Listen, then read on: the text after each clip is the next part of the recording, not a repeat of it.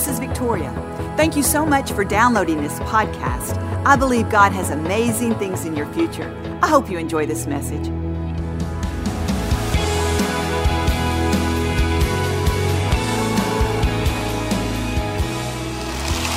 Hebrews 3:13 says, to encourage one another daily. Have you encouraged anyone today? You have to make it a habit of encouraging people.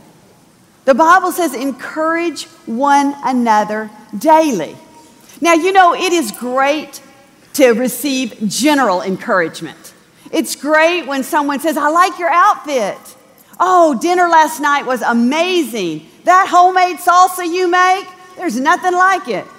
See, it's great and uplifting to be encouraged generally. And I think every one of us need to really think about that and encourage people in general. But can I tell you, I believe when we make a spiritual deposit in someone's life, a spiritual encouragement, that it not only takes their life to a whole new level, but it takes our life to a whole new level. You see, we need to get good at spurring one another on. When we love one another and encourage one another with the sincere love of God, you know what we're doing? We're allowing God to extend His grace through us. You see, when we realize that God can use us, that He will extend His grace through us, and we say, God, I want to be that person. I want you to use me. That's when you'll take a whole new perspective in how you're encouraging people. And like I said, I want to be encouraged generally, but I also want someone to make a deep spiritual deposit into my life. You know, my mother is a great encourager, and she taught my brother and I to really make deposits in people's life, to go out of our way to find out what they need and give it to them. That's the way I was taught. And I can tell you this right now. When I think back over my life, I can tell you the best part of my life was the fact that I can encourage other people. That's been the very best part of my life. And I believe today I am standing in some blessings that have come to me because I was taught to encourage. Because it was something that someone taught me to do, and I was able to pass on to others. Now, some of you may be sitting in this auditorium or watching online, and you say, I was never encouraged. No one ever taught me to encourage. And you may find it more difficult. But God says to encourage each other daily. That tells me right there that God has put a heart of an encourager in each one of us. Every one of us can develop into a great encourager. It may just take a little practice. The way to get good at anything is to practice. You want to play the piano? You better practice. You want to learn a foreign language? You better practice. Whatever it is that you want to get good at, you've got to give it time. You've got to give it effort, and you've got to think about it. And I'm here to tell you right now that if you want your life to go to another level, be an encourager. Be someone who is sincere to find out what people need and to give it to them, to make spiritual deposits in their life. You know, one of the best places that you can begin to encourage is in your own home. That is one of the greatest places to start, in your own home. If you make your home an environment of encouragement, I believe that you'll see the peace and the blessings dwell in your home like you've never, ever expected. If husbands and wife would intentionally encourage one another, I believe that you'd see your family, your entire family, go to a whole new level. But we must be intentional, purposeful, and sincere with our encouragement. Before Joel was ever pastor of Lakewood Church, I would encourage him. I would study him. I would see what he was good at. I would tell him, man, Joel, you're amazing at this. I love when you do that. Thank you for being the spiritual leader of this house. I remember reading in my Bible, and I would find a scripture that would just remind me of Joel. And I would write it down, and I'd put it by the bathroom in his sink, the sink in his bathroom. Or I'd put it somewhere where I knew he was going to be in the kitchen. I remember one scripture I'd give him all the time because God just illuminated to me to give him this scripture. It said, you will serve before nobles, not before obscure men. I didn't even know at that time what this was going to mean to his life or to mine.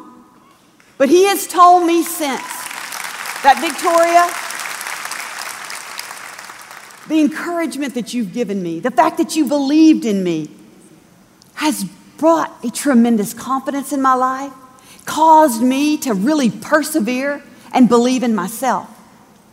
You see, when the one that's closest to you encourages you, it's the words that mean the most.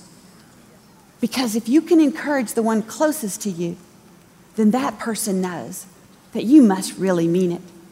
Because oftentimes, we don't give the people closest to us what they really need. We come to this place that we think, you already know what I think about you.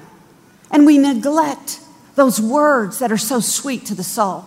It's refreshing to the soul when someone makes a spiritual deposit in your life. The other day, Joel was on our back porch, and he was looking through his phone, and I came out, and I said, hey, what you doing? He said, well, you know what I'm doing? I'm just going through all my contacts. And he said, I like to do that sometime. He says, and then I asked God to just kind of show me who I can encourage. Just kind of illuminate someone that I can send a text to or an email or even pick up the phone if I really feel led and just give them some encouragement. You see, Joel makes a daily habit, a daily practice out of encouraging other people.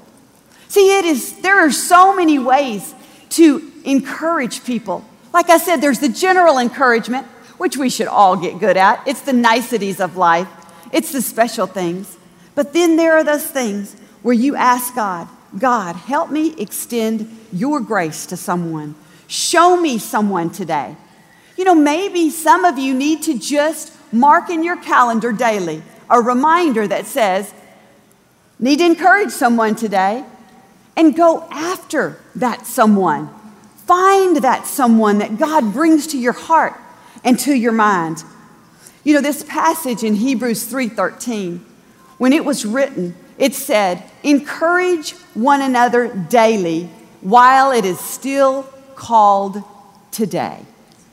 That sounds to me like the writer was impressing on us that today is the day to encourage. Don't let today go by until you have found someone to encourage. But as that passage goes on, do you know what else it says? It says, so that people will not have their hearts hardened by sin's deceitfulness. So that people won't have their hearts hardened by sin's deceitfulness.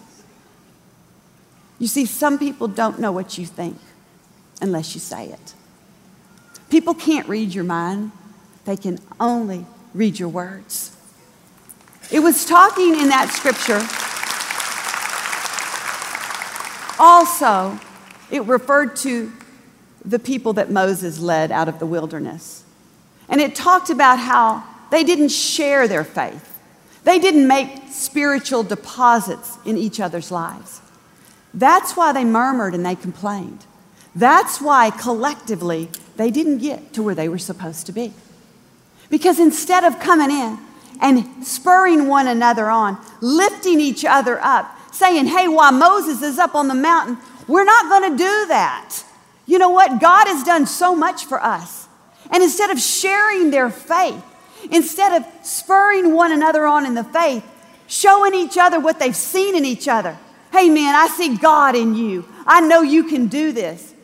You know what they did? They allowed themselves to be deceived because they didn't extend the grace of God to one another. And the Bible clearly says, we must make spiritual deposits in each other's life so that sin doesn't deceive us, so that we don't get the wrong idea. I love that because that tells me right there that you and I can have a whole new life if we will begin to be these depositors of encouragement, to reflect and extend the glory of God. Listen, God works where there is pliable and flexible hearts. Some people think if they give someone else an encouraging word, if they put someone else on their feet, maybe there won't be enough for them. Maybe someone will get ahead of them. But can I tell you this today? We don't serve a limited God. We serve a limitless God. And if you will get used to turning on the fountain, you will see that the spring of water will never run dry. You will make room for God to fill you to those places of abundance and overflowing.